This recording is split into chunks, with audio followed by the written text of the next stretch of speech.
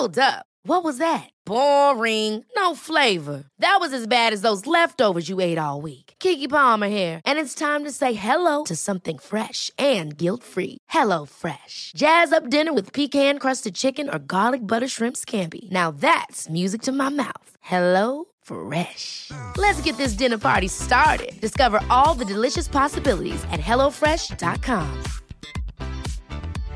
Hiring for your small business? If you're not looking for professionals on LinkedIn, you're looking in the wrong place. That's like looking for your car keys in a fish tank.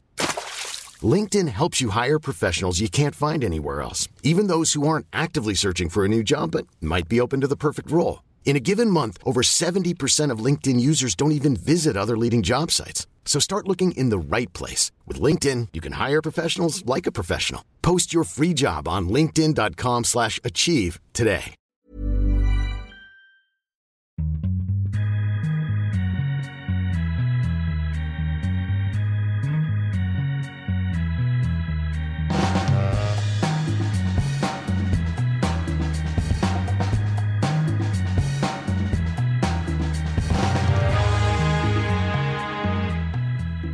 Startskottet går för podd nummer 150. Det är alltså lite halvjubileum kan vi säga när Viasat Hockeys podcast går mot jullov också. Sista podden innan juluppehållet kan bli en till innan vi går till årsskiftet. Det beror på lite hur våra experter överlever julen och det kan vi fråga Håkan Södergren hur han tänker fira den här julen. Jag tänker nog försöka vara så nära mina fru och barn och de som man inte träffar så ofta under hockeysäsongen i vanliga fall nu, när man inte har chansen lite i lugn och ro. Så att det blir en stilla jul, någon enstaka utflykt på julafton blir det väl. Men annars blir det hemma i Oslo och sitta framför brasan och äta smågodis och kanske ta en annan liten snaps. Det är fint. Är du en sådan som blir tillkallad att vara tomte på många olika adresser under en julafton, Håkan? Jag har blivit kallad mycket i mina dagar, men tomter är aldrig någon som har vågat kalla mig. Ja, men du får inte gå iväg och praktisera lite och hjälpa andra familjer. Nej, jag har faktiskt, jag klarar mig från det när vi flyttade till Oslo. När vi bodde hemma i Sverige så var jag det för min brors barn då. Men de senaste 20 åren har jag faktiskt klarat mig. Jag är för lite för blank både på toppen och på hakan för tomte. Men är du en traditionell julmänniska? Ja, det är jag definitivt alltså. Jag ska fortfarande vara min mammas gamla havrekex som hon bakar. Och sen så ska jag ha det klassiska svenska julmaten med sill självklart. Jag ska ha Janssons frestelse, måste också finnas. Men sen har jag också dessutom lagt till den norska traditionen med det som kallas ribbe och surkål och medisterkakor och sånt där. Så att det finns, jag tar det bästa av två världar. Ja, vad är ribbe för något? Ribbe är en variant på revbensspjäll bara egentligen kan man säga. Okay. Som är då en bogen på utsidan av revbenen och sen så sprösteker man svoren. Aha. Det låter... Det vet inte vad det är, va? Ja, är det? Nej, man grillerar egentligen skinnet då, så att det blir så här knaperstekt så att det krasar i munnen nästan när man äter det. Va? Det är väldigt, väldigt smakfullt och gott faktiskt. Så det är några kilo tyngre Håkan Södergren vi kommer att få se under Winter Classic-matcherna och Centennial. Vi har ju en match också där på 1 januari när de firar 100 år, NHL. Ja, precis. Dubbelmatcher de första och andra där. Ja, Toronto, Detroit. Jag kan väl tala om så mycket så att jag fick jag varit uppringd ifrån träningscentret Sats här en dag. Och så sa killen på telefon så ja hej sa han, vi har fått ett meddelande här från en vän till dig att du var intresserad av att börja träna. Driver du med mig eller? Vem är det som har sagt det? Anette Södergren. Jag har fått frun som har ringt. Så att jag ska inte gå upp ett par kilo har hon bestämt och jag ska faktiskt försöka avhålla det löftet. Alltså du går på gym nu Håkan? Ja, visst, jag gör det så. Ja. Det hade jag velat följa. Han är en svensk kille som är som PT också va? Så att han driver mig lite så att det är rätt bra faktiskt. Ja, underbart. Men det blir ju podcast och vi tänkte hålla rätt högt tempo du och jag i den här podcasten och ånga på. Samtidigt ska vi skicka ett jättegrattis också till våra kollegor här på Viasats Formel 1-podd. Erik Stenborg och Janne Blomqvist blev ju utsedda till den bästa svenska podcasten med idrott då, som står i fokus. Ett jättegrattis till det. Mycket kul och framförallt mycket bra jobbat av Janne och Blomqvist där som har varit inne och vikarierat både på ishockey och allt annat inom OS. Ja. Och framförallt är en frekvent cyklare i Formel 1-fart på banorna. Ja, det är ju det. Ja. Mycket välförtjänt. Ja, men det är kul och vi är ju inte bittra att inte den här podden vann. Vi kommer igen, vi är på avsnitt 150. Vi är med de här som bara jobbar och brunkar lite i sarghörnen. Exakt, vi vill inte skina. Vi vill göra ett gott arbete för våra kamrater. Men sen kan Janne förvänta sig att han kommer att ha pyspunkar på 4 däck på bilen. En klassiker. Men du Håkan, in i hockeyvärlden och sfären. Och då handlar det ju om Channel One Cup som du alltid gör vid den här tidpunkten. I Svestia, som det hette på din tid, eller hur? Som du gillade oerhört mycket. Ja, jag gjorde det. För att jag har alltid varit en sån här... Min biorytm var helt ur gängerna alltid i november.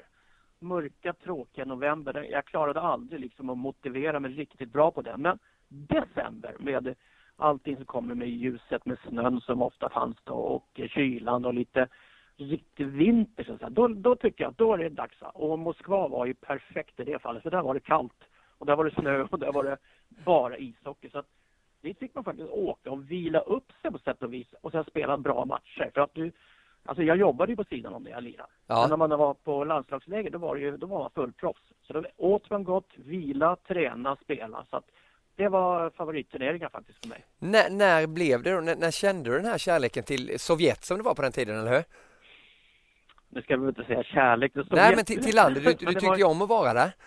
Ja, och det kommer av den anledningen att det var en fantastisk upplevelse för att allting var så annorlunda. Ja. Alltså vi som kom då från dåvarande västsida med allt vad friheter och förutsättningar som vi hade, och sen då dök man in i den här gråa, slutna, oroliga världen där ingen egentligen gick rakt fram och log, utan alla tittade sig över axeln och väntade på vad som kunde hända och sådär. Det var ju en otroligt stor förvandling egentligen från vanlig vardagsmiljö. Och på något vänster så när man träffade människorna som vissa ryssar då, som höll på med hockey där, så fick man ett helt annan insikt i vad det här livet var och vad det betydde för dem och hur mycket de i vissa fall hatade, men i vissa fall var väldigt stolta över deras land och det de hade gjort. Men vad var det märkligaste som hände, Håkan, när ni var där med 3 Kronor och spelade i Svestia? Vi var ute en sen kväll och sen skulle vi hem. Och man bodde ofta ute på något som heter Sporthotell som låg en bra bit ut på motorvägen Leninski prospekt, vägen mot Leningrad. Aha. Och det var kolsvart, för på den tiden så var det var kolsvart. Alltså det fanns inga neonskyltar, det fanns inga vägljus eller något sånt där, utan det var kolsvart. Men då när vi inte riktigt hittade om vi skulle gå höger eller vänster, då blinkade det bara på en bil bakom oss. Och sen så gick körriktningsvisaren till vänster. Så han menade att vi skulle gå till vänster. Och då var det ju polisen då som hade kontroll på oss. Så de följde oss hela tiden. Så man gick ju aldrig egentligen fritt hur man ville. Utan det fanns alltid någon som hade någon koll på vad man var. Var du inne på ställena också? Ja, det törs jag inte svara på. Men alltid runt omkring så var det någon som hade koll på en. Det var det. Men hur kändes det då? Du tänkte inte på det. Du brydde dig inte. Nej. I det fallet så var det ju bara bra, för då visste vi i alla fall vilken väg vi skulle gå hem. Men det var ju, alltså ett år vet jag, så det var ju rannsakningar. Då gick de igenom allting vi hade på rummen på hotellet. Och det skrev Expressen om, och då var det ett jävla liv. Ja. Men var allting upplagt också till att Sovjet och alltid skulle vinna den här turneringen? Nu var de väl bäst också på att spela på isen, men ändå, hur mycket gick det ut på det egentligen? Om du i dagens dopingdebatt följer vad de gör nu för tiden, när de ändå är relativt gott övervakade i Ryssland, så kan du ju tänka dig på den tiden när det var hermetiskt tillslutet och det inte fanns några helst dopingkontroller. Och deras målsättningar var ju ännu mer än då kanske att vinna olympiska guld och guldmedaljer på allting, va. Så att självklart var det så att vinna matcher i Moskva, speciellt mellan jul och nyår när de låg i sin värsta träningsfas, alltså, det var ju nästan omöjligt. Ja. Men hur säker är du, Håkan, att du har mött spelare som har varit dopade? 100%. Hur märkte du det? Ja, där folk alltså får skäggväxt som ser ut som Brent Burns, alltså på en säsong från de är 19 till de är 20. Och går upp 10 kilo, 10-12 kilo och fortfarande lika rörliga och snabba och kvicka. Va? Då säger sig självt att det är någonting som, det är inte bara att lägga på gymmet alltså. Men nu när karriären är slut, och jag hade någon intervju med Björn Ferry då, som ju var lite irriterad just på ryska skidskyttar nu, att men vi har varit 2-3 gånger i VM och OS och sånt. Det hade ju genererat i medaljer för dem. Hur tänker du kring det då med din karriär, om det inte hade varit så att de hade, nu vet vi inte, de har inte bevis på att de var dopade, men Nej, du är ju 100% säker, men ändå. Ja, de har ju uttalat det själva att de fick ju massa med sprutor och de fick ju piller som de skulle ta utan att fråga vad det var, för det var vitaminer. Mm. Men nej, jag har ingen bitterhet på det viset, va? För att det fanns liksom inte i tankesfären att de var dopade på den tiden. Nej. Och när man väl har kommit över hela den aktiva karriären så inser man att du kan ju gräma hur mycket du vill, men det kommer inte hjälpa dig någonting, utan det kommer bara försura din vardag, så att det är bara att glömma. Men var det någon gång under din karriär då? Nu blir du ju fälld för doping, men det var ju inte riktigt för att du hade tänkt dopat för att bli en bättre hockeyspelare. Nej. Så som jag uppfattade det som. Men pratade ni någon gång om det, att man kanske ska ta det här eller något annat? Blev man erbjuden det någon gång på den tiden? Nej, faktiskt. Peppar. Alltså jag var ju i Stockholms utesväng då under min högtidskarriär där, och jag hade en flickvän som jobbade inom musikbranschen och var ute mycket på konserter och liknande. Och sen så var man då på gymmen och tränade, för då tränade man ju på gym, vanliga gym ute på stan, för det fanns inte så mycket på i ishallarna eller liknande. Men jag har alltså peppar aldrig blivit erbjuden vare sig narkotika eller doping, alltså anabola steroider, under min tid som jag höll på som aktiv hockeyspelare. Nej, det är nog annorlunda. Jag vet hur det var i Schweiz när man kom ner där och man fick höra gamla historier. Vi hade någon medicinman som var våran fysio, du vet, sån här med stor mustasch och burrigt hår på huvudet då. Han hade ju jobbat med cykel både i Italien och Schweiz. Och han sa ju det var ju mer regel än undantag. När de kom in där efter kört i mål, du vet, så såg man ju till att om du ska komma in i klungan när du går i mål idag. För då är det ju så stor uppståndelse och det är ju folk överallt. Och då omringade de ju bara sin cyklist, och sen så var det bara ett par sprutor, och sen så rullade han i mål på ett bekvämt sätt och in i depån eller vad man kallar det för. Så det är inte bara Sovjet alla Ryssland som man pratar om sånt här, utan det förekommer ju överallt. Och du som bor i Norge vet ju det nu. Jag sitter alltså en våning under Norska skidförbundet.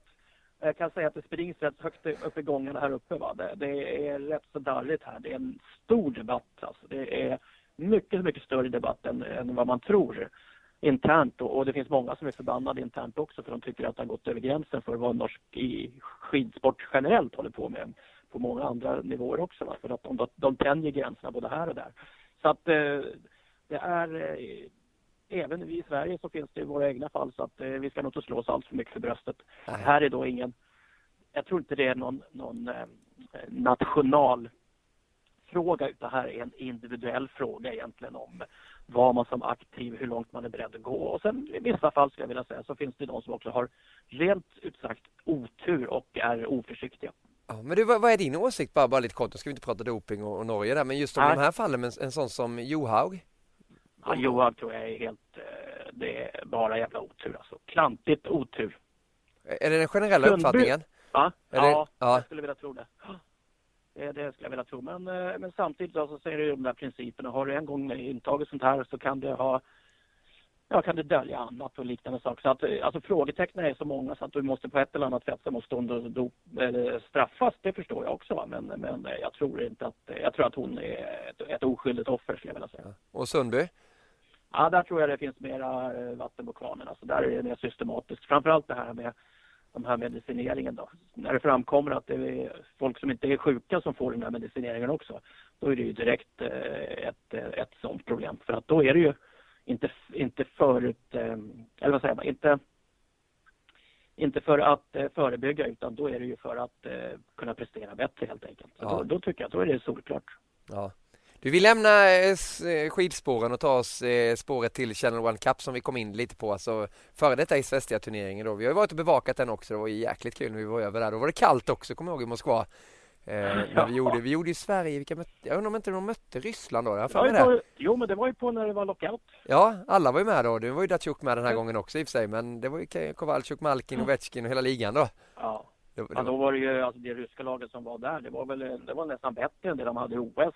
Ja. För då var de faktiskt det gamla Sovjet nästan, på det sättet de spelade dessutom. Ja, för då var det ju också lite sådär fight om platserna till OS, att alla skulle komma med till OS där, det var ju precis innan. Men det är kul alltid att se de där matcherna, och framförallt var det en höjdare att se Sverige som besegrade Ryssland med 3-1. Bara korta reflektioner kring Tre Kronor, hur viktig den här segern var, Håkan? Jag faktiskt såg väldigt lite av matchen, för den är geoblockad, så jag fick inte in den på min kanal Plus där tyvärr. Va? Men jag har läst mig in lite, och jag tittade lite på sammandrag och sett alla de här linkarna som ligger ute där man kunde uppfatta. Och det är väl som alltid, alltså när Sveriges landslag slår ur underläge så är vi faktiskt väldigt bra. Vi har en oförmåga att vara favoriter. Alltså vi passar inte som det är Tre Kronor eller lagidrott generellt. Alltså. Men just det att slå ur underläge och lyfta fram någon laget för jaget-känsla. Där är vi på något vänster världsmästare tycker jag i de flesta tillfällen. Det är fantastiskt skickligt gjort att få upp de här killarna på så kort tid och med så mycket återbud som det ändå har varit. Ja, för det blir ju ofta de här återbuden då som kommer, och då blir det alltid, det är ingen som vill åka till Ryssland precis innan jul. Och för Grönborg har det ju varit, det är ju en väldigt viktig turnering med tanke på det som hände i Kajala också. Ja, det är det, och det är precis, alltså du kan ju ta en linje att Grönborg har inte fått den bästa starten som förbundskapten här i världen, så att alla de här turneringarna för han att dels ingjuta mod och hitta ett spelsystem och spelare som blir hans stomme, och sen också börja vinna matcher, för det är ju faktiskt till sist och så handlar det inte om vilka spelare han har med sig, utan det handlar bara egentligen om att bli en vinnande coach. Så blir det en vinnande coach, ja då till slut så kommer alla att ställa upp, för att då känner de själva att de har någonting att vinna på det. Ja. Men när en osäkerhetskänsla om vad coachen klarar att skapa av ett lag, då finns det också en tendens, skulle jag vilja säga, att vissa spelare blir skadade eller stannar hemma eller har problem med klubbarna. Men är du lite fundersam kring Rickard Grönborgs status som förbundskapten också? Du var ju på plats i Toronto och såg det på nära håll där också när det var World Cup. Ja. Eller är han på rätt väg? Ja, jag tror att han fortfarande har det där den här lilla tröskeln att kliva över. Att på något vänster presentera sig för folk på det sättet att han blir accepterad som den rättmätiga coachen. Och hur blir man det? Den självklara. Ja, det är bara genom att vinna matcher. Tyvärr. Ja. Det finns bara det. Alltså du kan vara hur duktig som helst på presskonferenser, intervjuer, lagbyggen, på träningar och på träningspass. Men som branschen är och som lagidrott är bara vinster som räknas. Resultat och vinster. Du kan vara en riktigt bra skit, va? Men vinner du matcher med ditt lag, ja, då är du accepterad. Ja, för det är ju Grönborg och så är det ju Garpenlöv och så är det ju Popovic också som ska leda det här framåt också. Ja. Det kommer ju en VM-turnering sen som blir viktig den här säsongen, är min känsla i alla fall. VM är väl alltid viktigt, men du kanske förstår vad jag menar efter World Cup där också. Ja, och sen framförallt just det vi säger här att vi är ju bortskämda med att Tre Kronor levererar matcher ända in på sista dagen i VM, att de är med i finalerna eller medaljespelet och som det känns nu så är många nationer som är på gång lite, men att vi i Sverige har en generationsväxling på gång, vilket gör att vi kanske är lite fågel eller fisk, och då måste ju då förbundskaptenen vara den som har den här fingerspitzgefühlen, att han hittar rätt spelare, äldre rutinerade som vill vara med och bidra. Och att han hittar några stjärnskott som kommer in och lyfter laget gentemot det som folk förväntar sig. Så att det här tror jag är en viktig säsong att få den där generationsväxlingen på rätt väg faktiskt.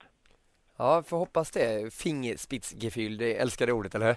Ja, det är det. Nej, men det handlar lite, det handlar om det till slut. Alltså. Du måste ha sådana känsloknappar eller känsliga fingerspetsar så att du liksom känner på stämningen i ett omklädningsrum och i ett hockeybås vem som klarar av de här kraven som kommer ställas i nästa byte, i nästa period, i nästa match. Så för det handlar inte bara om vad du har för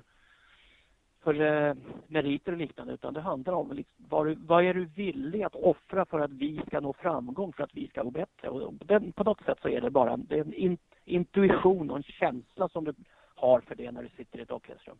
Och den känslan hoppas vi består här nu då under Channel One Cup, så att de kan vinna den här turneringen. Perfekt start i alla fall. När vi spelar in den här podcasten så är det ju fredag. De kommer ju spela lördag, söndag också. Möte med Tjeckien respektive Finland som vanligt. Vi kastar väl oss över NHL, Håkan, som vi bevakar. Kommer jag på söndag också när det är NHL-studion. På TV10 också. VS Hockey och via Play som vanligt. 20:30 Winnipeg, Colorado. Vad tycker du är hetast nu i NHL, annars, Håkan? Ja, det är väl utan tvivel Philadelphia. Ja, vad händer? De ryker, eller? Ja. De bara kör på, bara ångar på. Ja, och det är ett lag egentligen som, alltså inte någon större skillnad mot förra året. Ett par spelare, andra säsongen för tränaren Hackstall, kontra vad vi pratar om Grönborg innan här, va? Men som helt plötsligt har fått saker och ting att stämma, och vissa, Konecki här, har den här Provorov som har dykt in, och sen såg vi helt plötsligt att en sån som Braden Chen har ju en fantastisk vecka bakom sig, alltså med är det 5 mål på 3 dagar, eller på 3 matcher och sånt där, va? Ja. Som egentligen inte kommer från lite ingenstans, och han gör ju lite mål självklart, men alltså inte i den rytmen som han gör nu inte. Så att de har verkligen en fantastisk decembermånad bakom sig. Ja, man såg inte riktigt den komma. Vi har ju gjort dem ett par gånger i NHL-studion där de inte alls har spelat speciellt bra. Det har varit en Voracek som har varit väldigt blek. Giroux har vi knappt sett röken av. Simmons har ju alltid levererat, som ni var inne på där med powerplay-spelet framför mål. De har alltid varit otroligt beroende av den här första linjen, att de är på humör och att de funkar ihop. För då har de fått in 1, 2 eller 3 mål. Men sen har de haft målvaktsproblem, backproblem och ingen produktion från övriga 3 formationer. Men nu har alla de där 3 sakerna klaffat, så nu går de ju som tåget. Men är det ett lag som du ser kommer ta sig till slutspel, eller är det bara att de har hittat den här formkurvan nu? Den pendlar ju upp och ner för alla lag i NHL när det är 82 matcher, såklart. Ja, och dessutom i den divisionen så tror jag man ska undvika att uttala sig definitivt vilka som kommer ta sig till slutspel, för den är tämligen tuff. Ja, lyssna på det här, Håkan, du är inne på Metropolitan Division där Pittsburgh toppar när vi spelar in det här. De har 7 raka segrar. Rangers är 2 på de 10 senaste matcherna, har de vunnit 6 av dem. Sen har du Philadelphia som är 3, 10 raka. Columbus som är 4, 7 raka. Washington som har vunnit 7 utav de 10 senaste. Ja. Så det finns raka. Ja, sen har du Carolina, sen har du New Jersey, New York Islanders längst ner. Alltså det är ju en läskig division. Ja. Och om man då tittar på hela konferensen där, det kan man göra, för det är rätt kul alltså. Så finns det 1 lag, eller 2 lag om jag tittar nu. 2 lag. Det är Detroit som har 30 poäng på 31 matcher. Och det är Islanders som har 27 poäng på 29 matcher. Men annars ligger alla lag på minst 1 poäng i snitt per match. Ja. Det vill säga 82 poäng på 82 matcher. Vilket innebär att om alla lag utom 2 av 14 och 16 lag i den divisionen tar det, då är det otroligt svårt att gå till slutspel. För då kommer samtliga lag ligga inom ett sånt spann. Då kommer ingen rycka iväg med 110 poäng eller något liknande som Washington har gjort de senaste åren, eller 20. Utan då kommer alla vara så tätt så att de kommer att vara så otroligt tajt om vem som tar de sista platserna. Ja. Vilka är bästa på den nästa sidan, som du ser det? Idag Philadelphia. Ja, okej, bra svar. Mer uttalar jag mig inte om. Nej, men alltså jag är en liten bit favoriserar jag de här topp 6-lagen eller original 6-lagen. Jag tycker det är fantastiskt kul att se alltså. Ja. Jag såg en av de roligaste perioderna jag sett i det här året i Montreal Bostons första period i måndags, var det, va? Ja, jag tror det.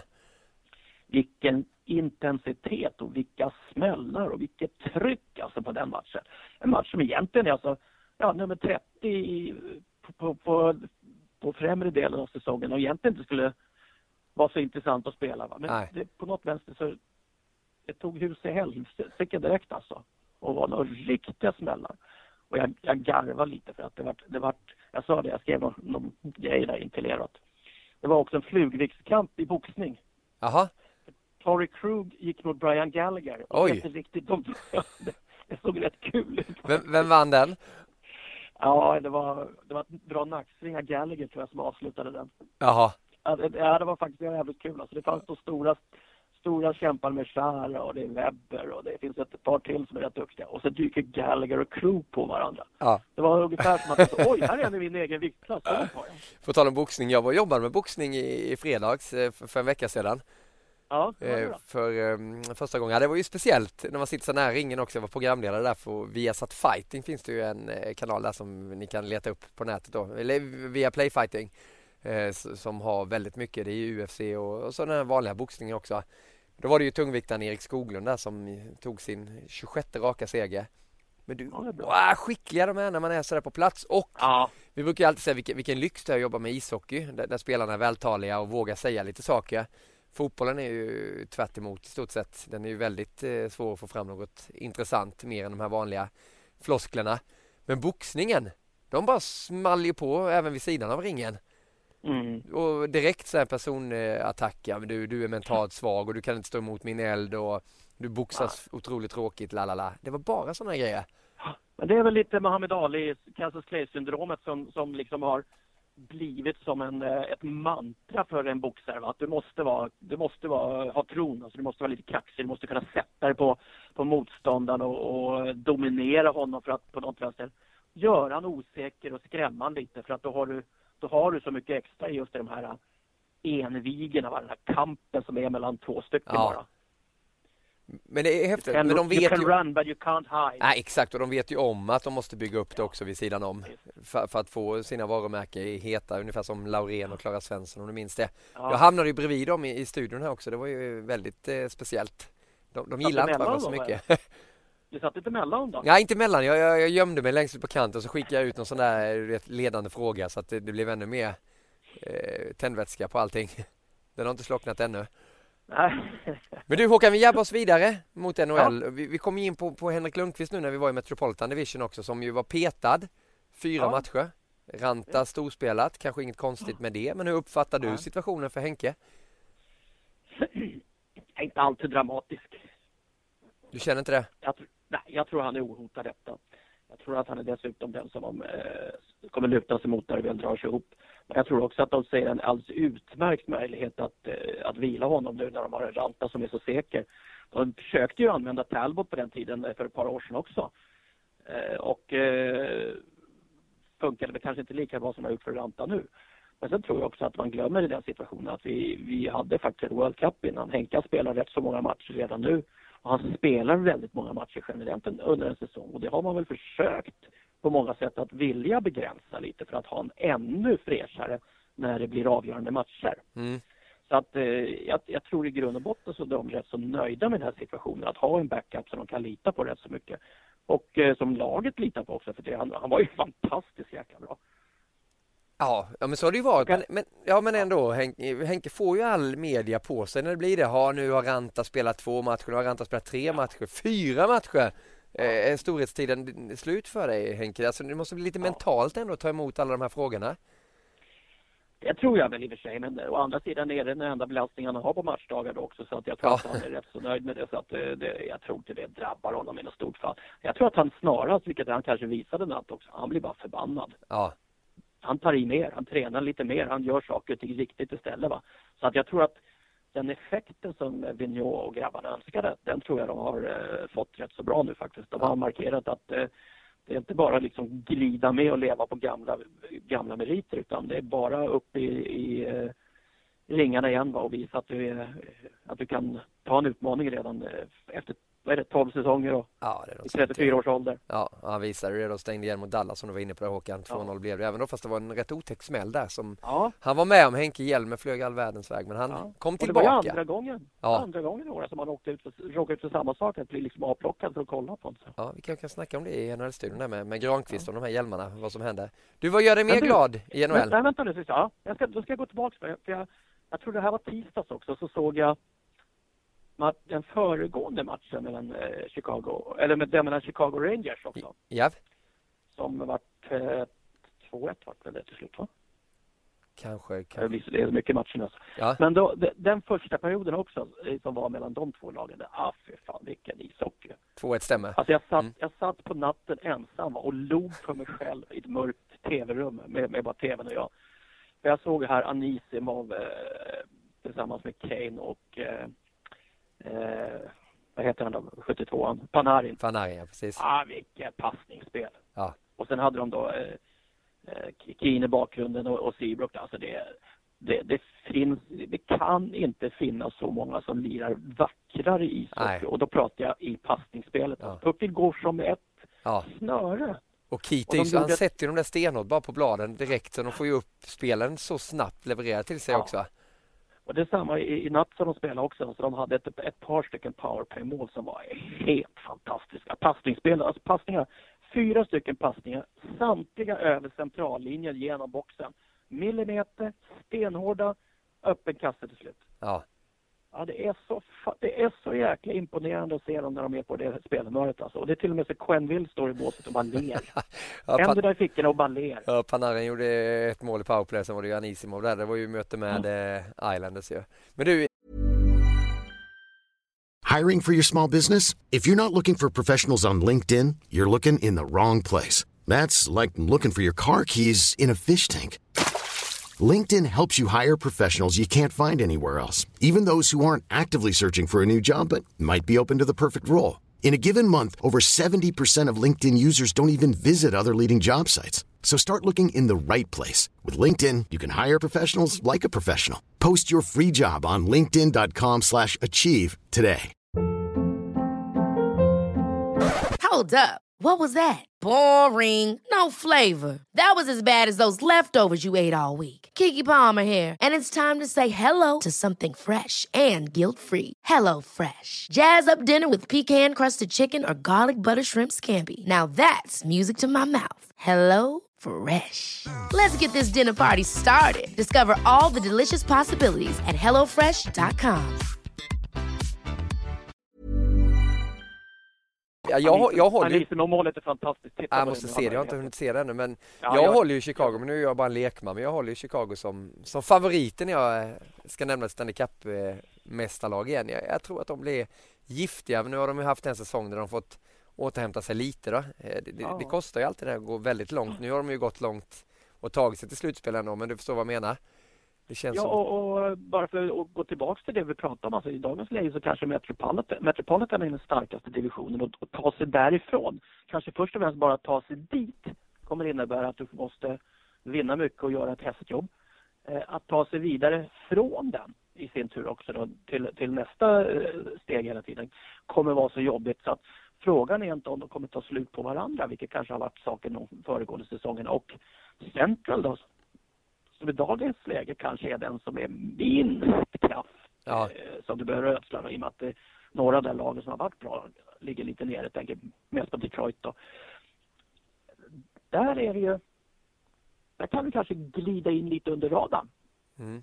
Jag förstår vad du menar. Lagen slåss ju mycket och då kanske de glömmer dem i Central där alltså. Ja, men som Chicago nu då med 44 poäng, St. Louis som är 3 har den sista direktbiljetten och ligger på 38. Det går ju snabbt i sig, men ändå de har skaffat sig lite marginal. Chicago, det brukar ju ligga kvar rätt jämlikt i tabellen mot vad man ser nu. Du förresten Håkan, gillar du det här med 2 poäng? Eller skulle du vilja ha 3 poäng i NHL? Jag är, alltså när du tittar på tabellen idag hade det sett väsentligt annorlunda ut om du hade 3 poäng i det här systemet. Då hade skillnaderna och avstånden mellan lagen sett mycket värre ut. I betraktning bara på när du går in och tittar på tabellen och poängavstånden. Vilket gör att intrycket, det visuella intrycket, så hade du fått en mycket ojämnare serie än vad det 2-poängssystemet visar. Ja. Och jag vet inte om det är det som är en avgörande faktor i hela, varför de inte ändrar det. Men det känns lite konstigt, men i dagsläget så är det svårt att klaga på när man har en tabell där man önskar att se spänning och kamp i varje match. Och du har en tabell som ser ut så här, vilket gör att du kan åka jojo i en vecka, alltså på en 4-5 placeringar. Ja, så du tror att de kommer behålla det här? Ja, nu har de faktiskt varit otroligt ändringsbenägna i NHL de senaste säsongerna. Så det skulle inte förvåna mig. Men jag tror att den här utmaningen går från 2 till 3 poäng för vinst. Den kan sitta lite längre in just av den anledningen att du ska ändra så många tankesätt hos framförallt supportrar och journalister och liknande. Så att det kanske är andra saker som går före. Du Anna-Stan, har du varit inne på Philadelphia som gör dig glad. Du har pratat gott om mycket annat också. Vad finns det mer för saker du vill plocka upp, Håkan? Att 3 egentligen svensk lag, eller 4 ska man nästan säga, som jag känner alltså är lite ute och cyklar i vissa fall. Va? Vi kan väl börja med Colorado. Okej. Där undrar jag vad som händer om jag ska vara riktigt ärlig. Det funkar inte med Roy och det funkar ännu sämre utan Roy, verkar det som. Så att där kommer ju ske någonting. Alltså när det sitter en familj med så mycket kronkis där med stålar och ambitioner, va, då tror jag inte att det är lugnt och ro. Alltså det puttrar nog i den grytan rätt så väl där borta. Men har de ett lag för att prestera bättre än vad de gör, tycker du? Ja. Eller är det felbyggt? Ja, det kan nog vara det senare faktiskt. Ja. Det är väldigt... Det ser så ihåligt ut. Det är stort och starkt ser ut som, men det ser så ihåligt ut. Och det fungerar ju framförallt inte. Nej.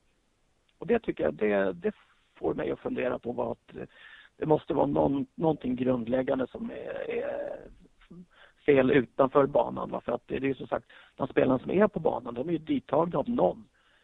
Och Roy gick ju därifrån för att han inte fick vara med och bestämma vilka som de hämtade in. Och det är möjligtvis att han sitter och ler rätt så bra på i sin... TV-fåtölj någonstans där han ser resultaten från Colorado, för att det tyder ändå på att det är spelarna på isen som inte funkar riktigt. Ja. Mer som inte stämmer? Vancouver, Arizona, Dallas. 4 lag med starka svenska inslag. 4 lag som inte går, alltså Dallas går lite kräftgång, men är väsentligt mycket sämre än vad de har material till. Skador, ja, men Arizona, Vancouver, Colorado, de lagen spelar ju väldigt dåligt och det har de gjort under ett antal säsonger, så där är det något som är fundamentalt fel och som aldrig lossnar riktigt. Dallas kan ha ursäktats av sina skadeproblem som har varit i år, men framförallt så de är långt ifrån slutspel även de, så att, och där ska de slå bort sådana lag som Edmonton och Calgary som inte var i slutspel och som har tagit deras platser nu. Och det kan bli tufft faktiskt. Ja. Men det är väl något som NHL skriker lite efter att få de här lagen till slutspel, som Calgary som har en wildcard-biljett just nu. Winnipeg är och nosar på det också. Edmonton till slutspel i detta. Vi har ju Montreal som vi var inne på tidigare, Ottawa. Ja. Så att det kan ju bli rätt mycket kanadensiska lag. Det måste vi ändå tänka på. Det är väldigt bra för ishockeyn. Men om du tittar för den här hockeyintresset, alltså Kanada, som vi säger, där har de sålt in ishockey så väl NHL, och där kan de egentligen inte, de kan inte sälja in mer för det finns inget att sälja på. där är hysterin redan bra. Men Nashville, Dallas, det är nog viktigt för dem att de är med och konkurrerar hela vägen upp. Och Vancouver hade de nog gärna velat haft, för det är som sagt ett fäste på västkusten där de vill kanske bygga på ytterligare ett lag inom en kort framtid. Så att det är inte allting som är guld och gröna skogar, och framförallt inte i Arizona, Vancouver och Colorado i första hand. Där är det lite trubbel i paradiset. Och vilka svenskar måste lyfta sig? För vi vill ju prata om det positiva. Erik Karlsson som öser in poäng, 28 poäng i detta nu. Bäckström går bra, Rask, Wennberg som vi har pratat flitigt om i den här podden. Marcus Johansson som öser in sina mål, 12 mål, målbäst tillsammans med Rickard Rakell. Men vilka svenskar behöver lyfta sig, Håkan? Alltså, vi har ju en förmåga att lyfta fram Oliver Ekman Larsson. Det har vi gjort i många år. Han är ju nästan, som vi ser det, en back i Erik Karlsson-klass. Men han gör väldigt mycket misstag. Han är väldigt inne på väldigt mycket mål ibland. Jag såg att han nu på ridade upp i offensiven och helt plötsligt var det ingen på hans backsida, va? Och det kom en kontring och där avgjorde de matchen. Sen, om det är ytterforwarden som ska ta den platsen, ja. Men samtidigt, han är inblandad i väldigt mycket, både på gott och ont i Arizona. Så att det verkar inte som han är den typen som kan lyfta ett lag genom sin egen insats. Det verkar som att han ändå inte har den där franchise-stämpeln över sig ändå, och inte lyckas liksom ta den på sina axlar i Arizona. Är du förvånad att han inte gör det? Ja, Det får man väl vara. Men samtidigt så har han blivit sidsteppad av Mårts i OS. Mm.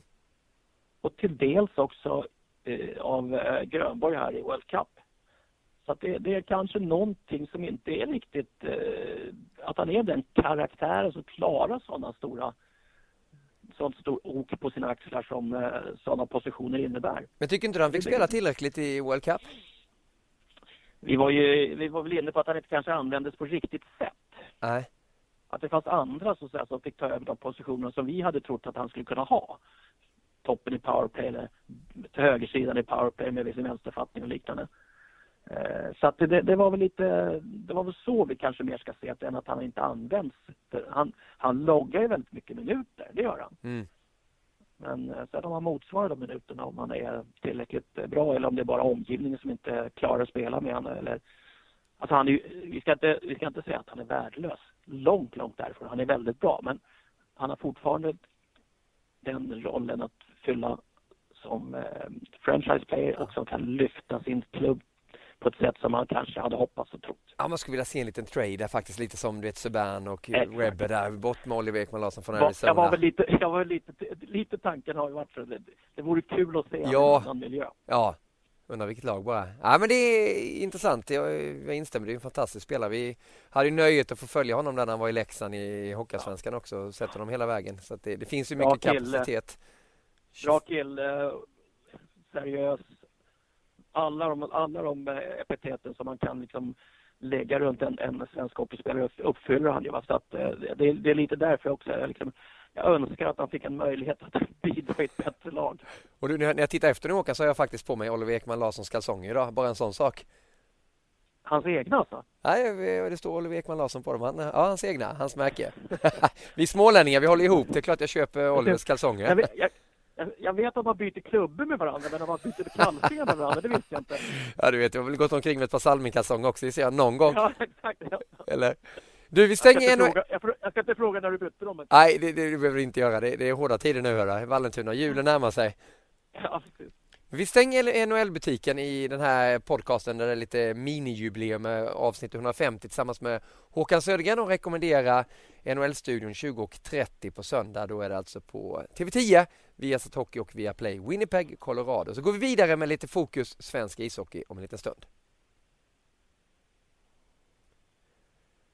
Viasat Hockeys podcast om 150 som ni ju finner på viasatsport.se, Acast och iTunes. Rekommenderar starkt viasatsport.se där ni ju finner alla höjdpunkter från NHL varje natt för er som inte orkar sitta uppe i det där mörka rummet som Håkan Södergren berättade om att han sitter och småler när han ser Chicago spela.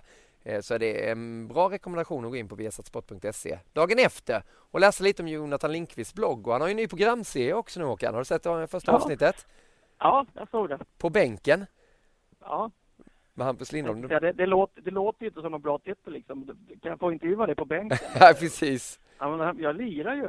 Ja, Wenström har sin pall och Lindqvist han tar en hel bänk då i det här avsnittet. Ni ser det på viasatsport.se också. Han träffade ju Hampus Lindholm där. Det var lite intressant hur han smög närmare och närmare Lindholm. Till slut satt han nästan i knät. Men det är i NHL. Jag tänkte vi skulle prata lite svensk hockey innan vi avslutar den här podcasten också, Håkan.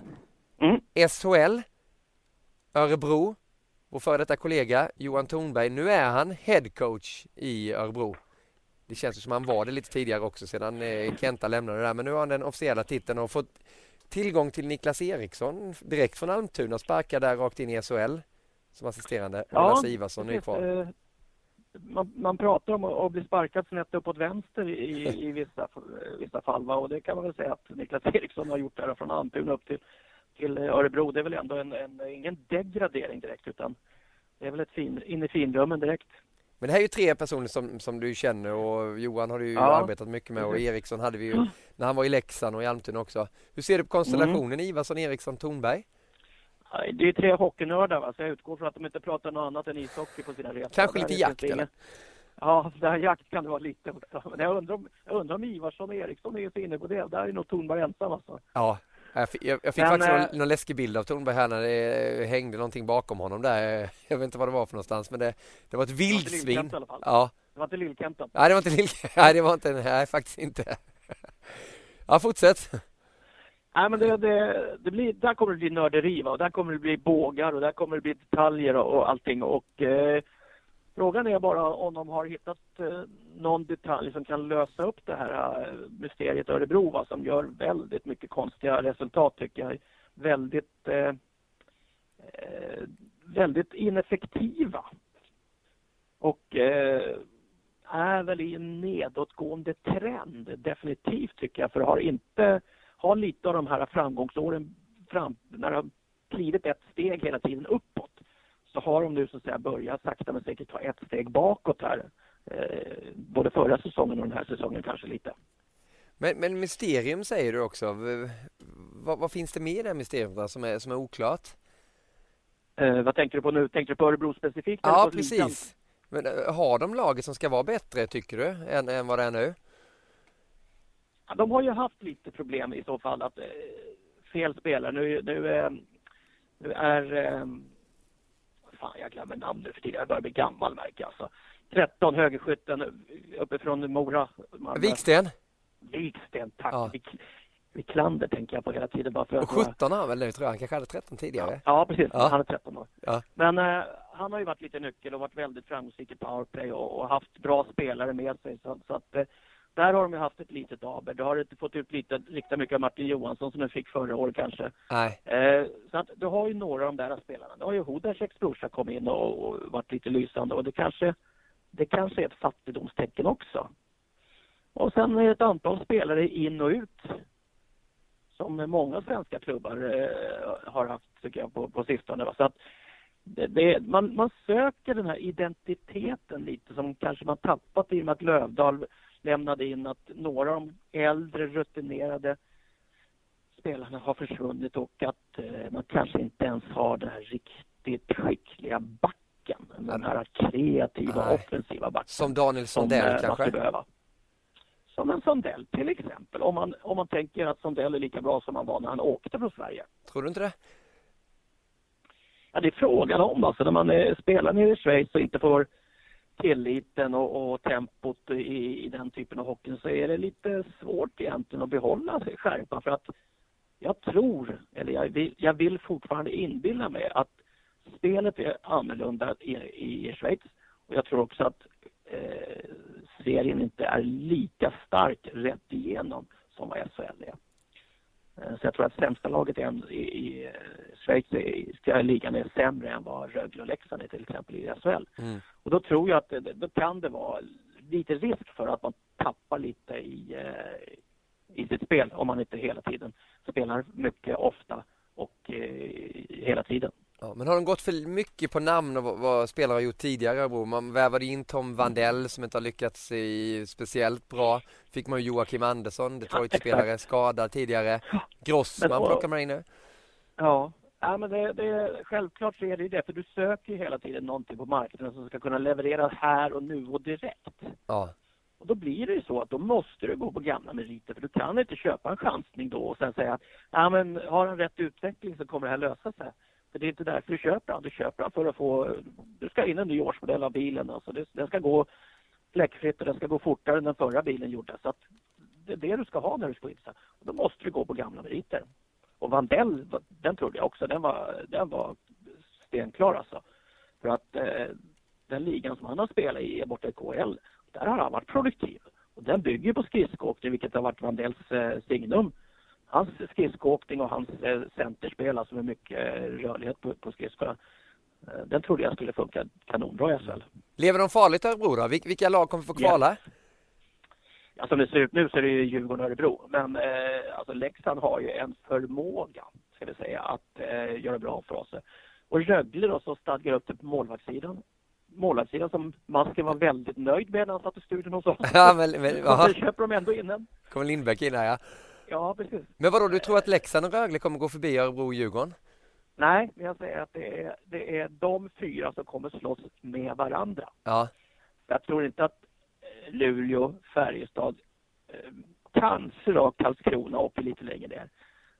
Jag tror inte att de tappar så mycket i förhållande till de andra fyra lagen att de hamnar in där sträcksidan.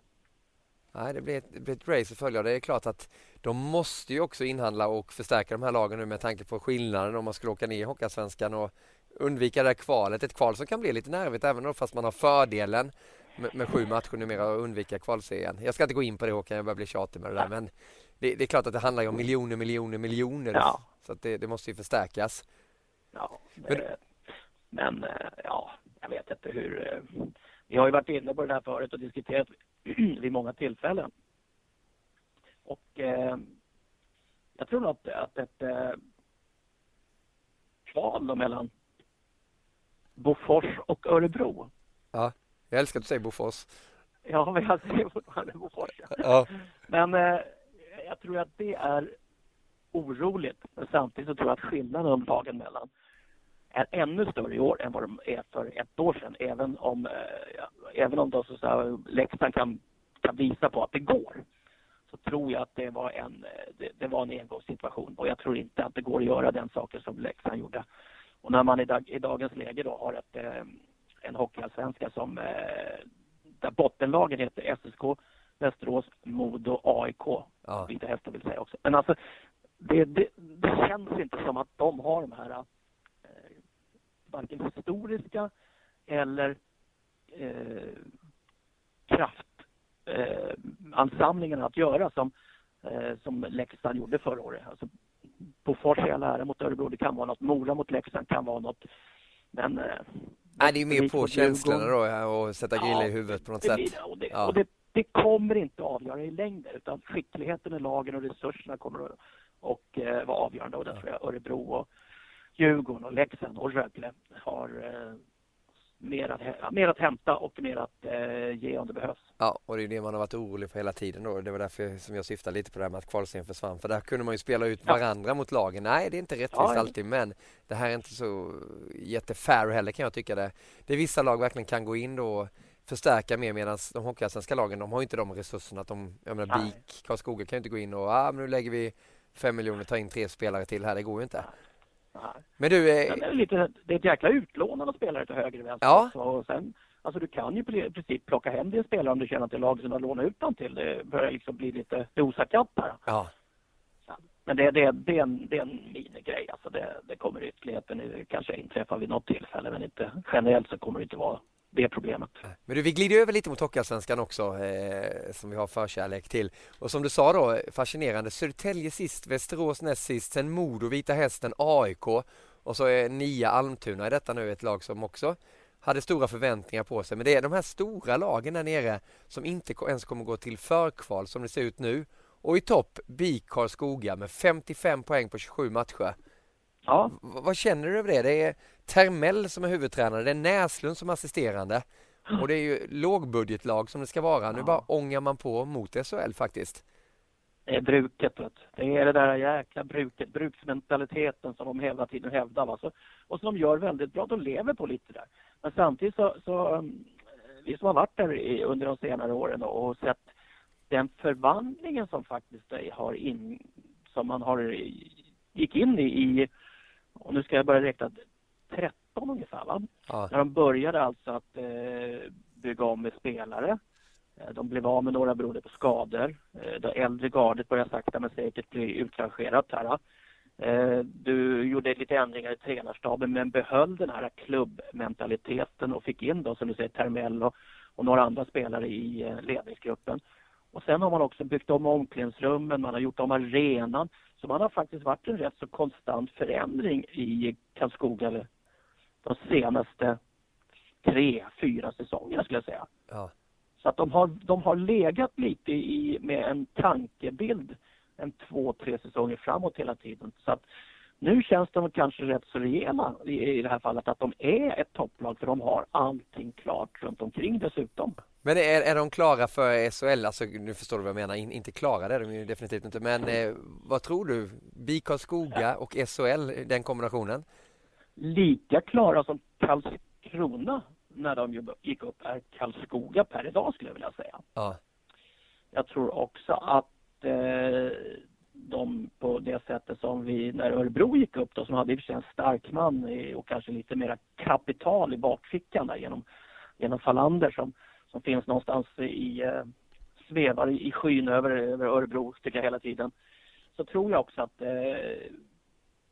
lite mer utsatt läge för Karlskoga som är kanske lite mera beroende av att hämta upp spelare från Färjestad och kanske från Örebro som inte platsar eller som har varit på juniorlaget och inte går vidare där. Så att av den anledningen så är de kanske inte lika starka, men jag tror definitivt att de är en topplag i Hockeyallsvenskan under flera år framåt. Ja. Och då är ju alltid möjligheten där i alla fall att det kan gå upp. Ja, det känns ju verkligen som en häftig något som katten har släpat in om de skulle ta sig in i SHL i finrummet där Karlskoga, men på ett roligt sätt. Vet du vad jag fastnar vid, Håkan, när jag tittar på den eminenta sidan eliteprospects.com när man synar BIK Karlskoga? Nej. Det är att de har av 23 spelare så är det 20 stycken med svenska flaggor. Det är 2 kanadensiska och 1 norsk flagga. Vilket är rätt ovanligt. Ja, det är Valkva Olsen är där. Ja, just det. Men det spelar ingen roll vilken nationalitet man har. Men just i lagbygget som du var inne på där med bruksmentaliteten och ändå, så är det ju rätt fascinerande att se det här. Man har verkligen inte gjort den här satsningen att ta dit dyra importspelare. Man har ju en spelare, det är Alex Lavoie som har gjort 28 poäng i 3 i interna, men ändå. Ja, men det är lite det jag pratar om också. Att man bygger sakta men säkert efter den traditionen man har gjort. Och sen har man då byggt också på sidan om. Du koncentrerar inte allting på laget, utan du har byggt administration genom Yngesson där. Du har byggt arena med lite barer, lite nya läktare med lite mera uppgradering av servicen och allting. Du byggde ett jättefint omklädningsrum med träningsrum och viktrum och massagerum och allting som på elitseriestandard. Så att du har varit noga med att varje storspel så har du gått varvet runt på. Du har inte stannat och byggt ett bordspel längre och längre och högre så att bordet har blivit skevt. Utan du har byggt på alla 4 hörnen vart efter, så att nu står det liksom stabilt och det är platt och det är rakt och alla kan ta sats utifrån samma förutsättningar. Så att då tror jag det är viktigt där att du behåller också din plats i svängen, utan du behåller, du står med fötterna på backen också i den myllan där du växer ifrån. Och det är den här bruksmentaliteten som har drivit klubben under alla år och haft de bästa resultaten. Och det viker de inte ifrån. Nej. Tänk att du sitter här 2016, nästan 2017 och säger att Nobelhallen är SHL-arena nästan när det är i utförande. Ja, inte illa, alltså, det är kallt som fan och det kanske inte är världens mest flashy arena, va? Men den är uppdaterad och de har det de ska ha, va? Och de bjuder på den underhållningen som folk i Karlskoga förväntar och önskar. Ja, jag åker gärna dit igen och tittar på de matcher. Sedan är det ju så att Hockeyallsvenskan, i och med att det inte är de här resurserna som det var för några år sedan, så är det ju fler svenska spelare och det är kanske så som är nödvändigt för svensk hockey, men som Västerås, de har bara svenska spelare. Niklas Lidströms son där har ju amerikansk medborgarskap också, men annars är det bara svenska spelare. Så det börjar ju gå åt den utvecklingen mer och mer i Hockeyallsvenskan. Men och Modo då? Ja, Modo, det är inte så många ändå. Jag tror det är 5 stycken bara. Så att jag hade förväntat mig ännu fler, men det kanske blir nu efter jul, nyår, när man börjar förstärka och göra de sista pusselbitarna som ska läggas. Alltså nu har de väl de har väl också skickat folk både till höger och vänster och försökt att få in både de ena och de andra. Så att det är väl lite deras problem att det har varit rätt så mycket. Det har försvunnit mycket folk in och ut i Modo under ett antal år, inte bara den här året. Som gör att det kanske har blivit lite, de har väl inte lyckats hålla den linjen som man hade på 90-talet kanske, utan man började för ett antal år sedan att plocka in lite till höger och vänster. Tycker du det är sorgligt? Det är tråkigt, framförallt för en trakt som Övik som har varit så fantastiskt stora producenter av skickliga hockeyspelare. Som nu upplever baksidan av hela den rundgången med leveranser av spelare till höger och vänster. Att man får inte längre tillbaka dem. Alltså Foppa, hela det gänget, Näslund, Salomonsson i och för sig och Sundström i och för sig bidrog lite på slutet. Men de kommer inte tillbaks och orkar att driva klubben ett par, 2, 3 säsonger på slutet av sin karriär längre. Vilket man kanske hade räknat med. Mm. Och det drabbas man av. Du Håkan, podd nummer 150. Ja. Du har varit med hela resan. Ja, ända från pizzeria, vad heter det? Amadeus i just Karlskoga. Ja, ja, just det. Och vi ska faktiskt, det kan vi avslöja nu också, vi ska göra en litet nostalgiavsnitt den 12 januari. Ska vi spela in på en pizzeria i Örebro, för då ska vi träffas hela gänget igen. Yes. Och då får vi får väl trada över Harald för dagen och från den andra kanalen som han jobbar på till vårt gäng. Ja, precis. Han kan väl få göra en sån här tryout-kontrakt och se om han platsar hos oss fortfarande. Eller hur? Så kör vi en sådan. Vi sitter på en pizzeria och trycker i oss en capricciosa först med lite extra sallad till och sen så spelar vi in en härlig podd. Ja, det vore kul faktiskt. Det vore jättekul. Det här blir ju julavsnittet, Håkan. Ska du avsluta med någon juldikt eller något som poppar upp? Erik brukar ju spela musik ibland. Ja, hade jag haft lite för tid på mig att förbereda mig så här så har jag gjort det. Men nej, det är väl, jag ska väl säga som jag alltid brukar säga, att ta väl hand om varandra. Va? För att det är ändå jultider av den anledningen att man ska tänka på nära och kära. Och man ska vara ödmjuk gentemot de bekymmer som man måste ta och uppsöka. Alltså, du måste besöka dina äldre föräldrar eller dina farföräldrar, och du måste kanske inte göra allting du vill själv, utan tänk på andra lite mer än vad du tänker på dig själv. Underbart. Och så kontrollerad med alkoholen också över jul. Alla. Eller hur? Sa jag det? Nej, det är jag syftade inte på dig, utan jag syftade ute också. Man ser mycket reklam nu och sånt, så att det ska man tänka på. Du, alltid lika trevligt, Håkan. Ja, det är samma för att säga. Och tack för alla synpunkter på den här podcasten då, som ni finner på viasatsport.se. Och häng med också nu i bevakningen där runt jul och nyår på viasatsport.se så att ni uppdaterar er kring alla sändningstider. Och NHL-studio då på söndag 20:30 Winnipeg, Colorado. Sen är vi tillbaka den 1 januari. Utomhusmatch Detroit-Toronto på bra starttid. Precis som det är sen den 2 januari när det är Winter Classic mellan St. Louis och Chicago. Wow! Yes. Vilka matcher. Man hoppas att man får några varma skor i julklapp då, så man slipper frysa. Ja, du ska öva alltså? Nej. Ja, vi sitter väl här lugnt och stilla och bevakar allting. Ja, bra. Tack Håkan, och till alla lyssnare ute också en jättegod jul och ett gott nytt. Om vi inte hörs innan det kan bli så att vi spelar in ett specialavsnitt där mellan jul och nyår. Vi får se vad tiden ger sken av. Men tack för att ni har varit med. Avsnitt 150 i Viasat Hockeys podcast. På återhörande allihopa. Hej! Hej!